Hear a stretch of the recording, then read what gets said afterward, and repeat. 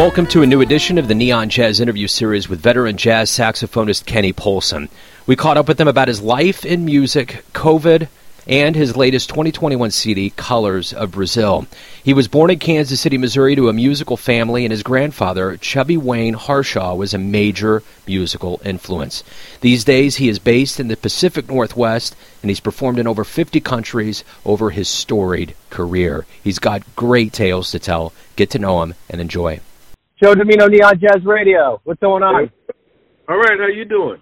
Hey, I'm good. Thanks for taking a minute out. I appreciate it.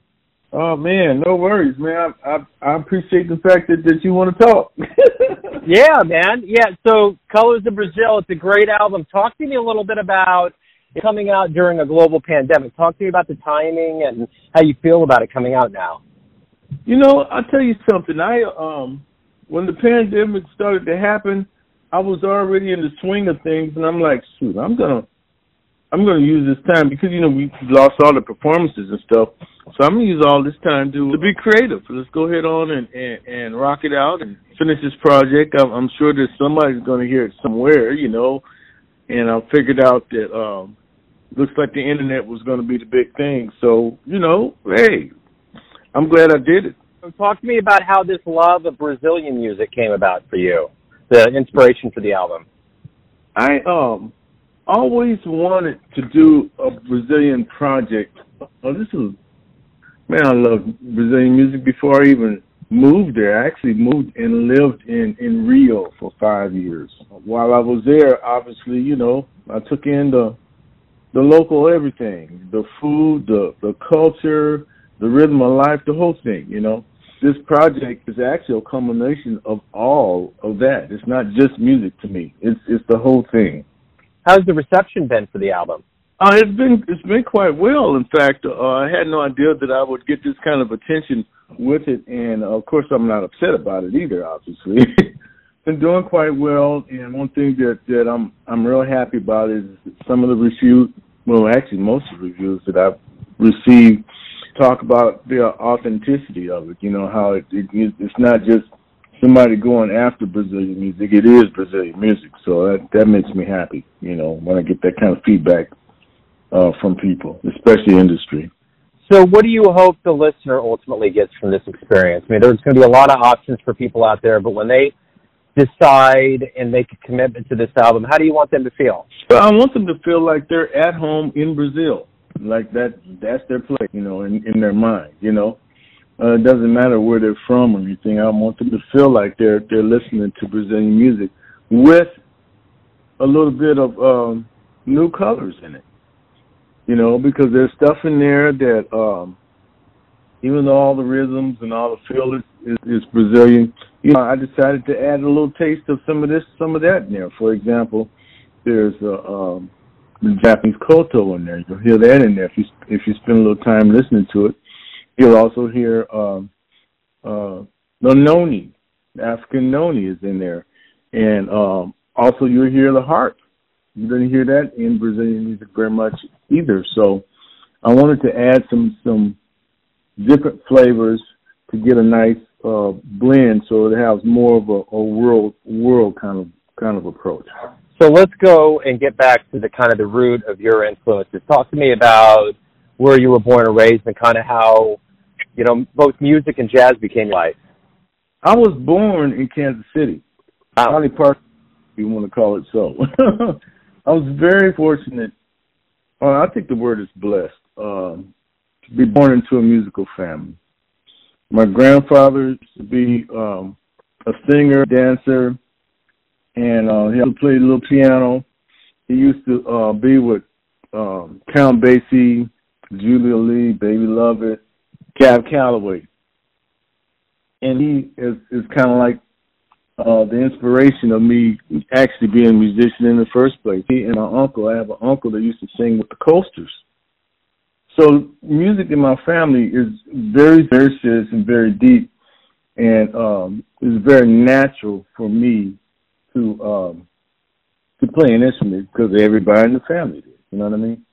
We actually grew up from elementary school. We moved from Kansas City. My mom lived with us out of there, and we ended up in California. And so we were in San Diego for a while, and then from San Diego to small town Bakersfield, California, which was I never forgave her for that. Because I'm like, oh, hey, San Diego, and all of a sudden we're Bakersfield, what is this, you know? But that, I can't be upset because that's where I actually got my first instrument. You know how it is. I made that lemonade, you know. Well, you know, music's in the family, and let me go ahead on and get this thing going. So that's what I did, you know. The rest is kind of just fell in place after that, you know.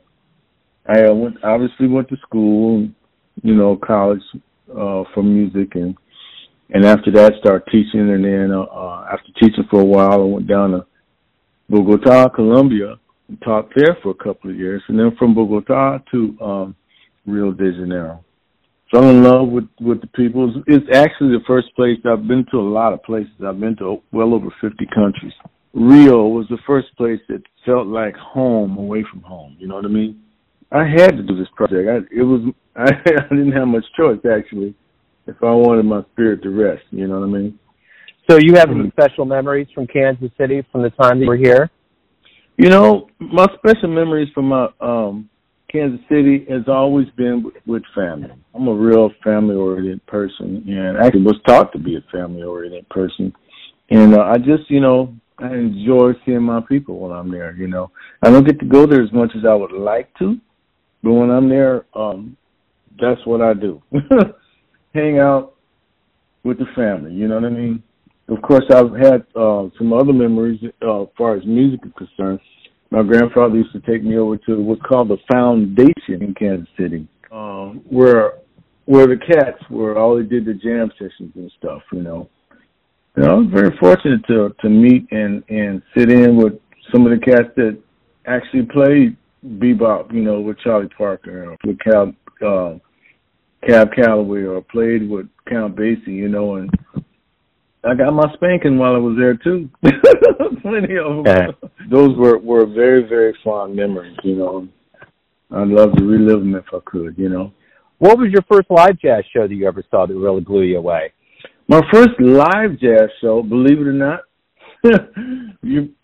my uncle, the one who sang with the Coasters, primed me by having me listen to a lot of Miles Davis records.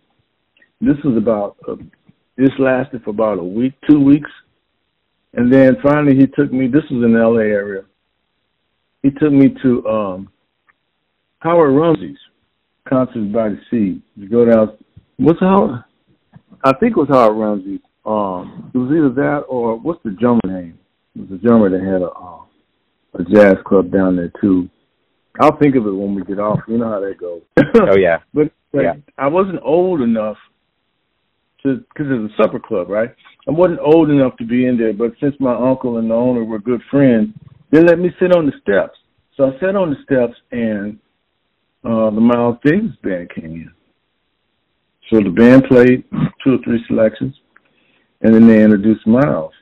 And you know how they have dinner and stuff, people talking and plates clanking, and you know, all that stuff was going on.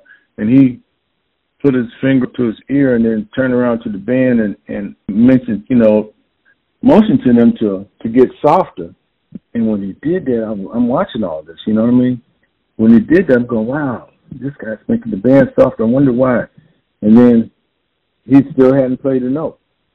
So he still stood there and turned around and told him to play softer again. That's when it hit me. Oh, he needs everybody to pay attention to him. And so eventually Miles told the band to get softer, and people didn't pick up on it. So he squatted down, played one note, got up and left. Never came back. And that hit me. Wow, this dude here got all of this power, and I had already heard his music, so I knew what he could do. He got all this power and control to where, you know, he had told the band to play soft and play as intensely as they could. And I'm thinking, now that's where I want that. I want that. I only heard one note out of him, but the band was slamming. You know what I mean? Yeah. So I never forgot that experience. And so that, along with, the stuff that was happening with my family made me feel like, okay, I want to do this. It can be like that, So I know it sounds kind of weird to most people, and a lot of people won't get that. There are some people that will, and I do. Yeah, I get it for sure. So what do you like the best about being a professional musician? What I like the best about being a professional musician is the ability to be able to create and share that creation with others. And the fact that, when I get a chance to play, especially if it's a concert situation, I get a chance to see how that music makes other people happy. And you don't know what condition people can come into you with. They could be depressed about something, but to see those people happy, that really, really gets my attention, and it encourages me. When we do return, and COVID's obviously getting to a point now it's slowing down enough that we can do some live gigs. When we do get back in earnest, what do you hope we all realize, both musician and audience collectively, about the power of live music that we've been away from for a while?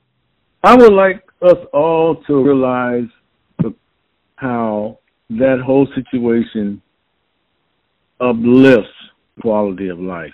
We could sit down and watch it on a computer. We could sit down and watch it on TV. But when you're in there in the same room or in the same area, wherever that music is being performed, your quality of life is being uplifted.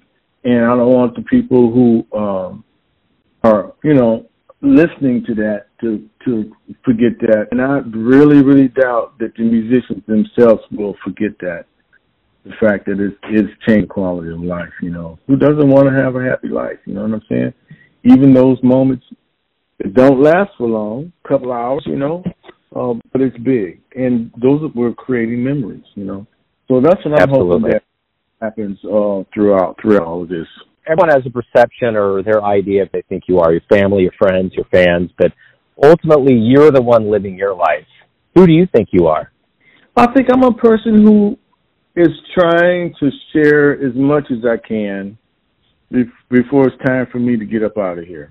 You know what I mean? I like to think that I'm a person who believes in love and to share that love, and to try to create as much happiness as possible. That's me. It really is. So if you have a dream tonight, you run into your younger self around the time you were getting ready to start professionally, and you could give that younger version of you one piece of advice that you've learned over the years, what would it be? I think it would be to savor every moment of opportunities that come my way. Sometimes we get blessed with opportunities and, we don't realize how strong or how significant that opportunity is. And I would love to share that thing with my younger self more than anything. So if you could get into a time machine and go back in time and see any show, anywhere, where would you go? Who would you see and who would you want to talk to after the show? If I had my ruthers, it would be at least two people. I know you're thinking one, but I'm thinking two. Sure. And then not necessarily in this order, but I would want to speak to John Coltrane and see John Coltrane because of the work ethic that he had and the creativity. Believe it or not, the world is still waiting on another John Coltrane. We're still waiting on another John Coltrane. And the other person that I would really like to see and talk to would be Cannonball Adderley because of his work ethic. And I want to know how is he able to make his saxophone sound like he's happy with every single note he played. How do you do that? How do you do that? When you play and your personality comes out like that in such a way where it's obvious, how do you do that? I also would like to see and speak to Duke Ellington. These are my heroes, man. I would love to see and talk to them and find out what goes on in a brain like that to write so many compositions. And, you know, they didn't have computers and stuff like we do. He couldn't write it and then immediately hear it back. He'd write the whole thing out and then take it to the band. You know what I mean?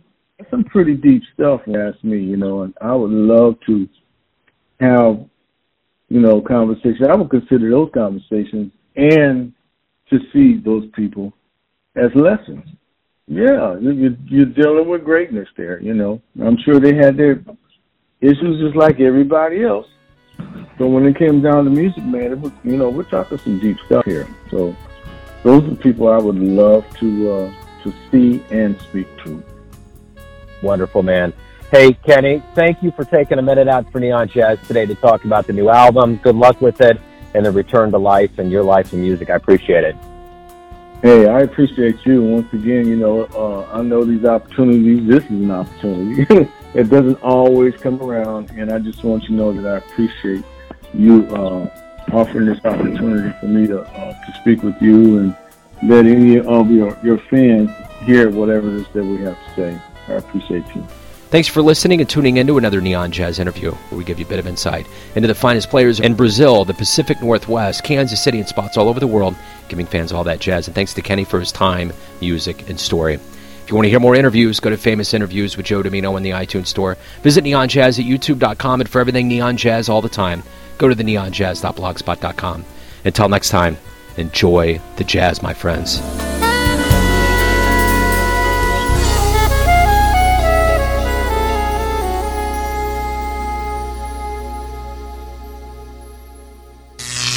Neon Jazz.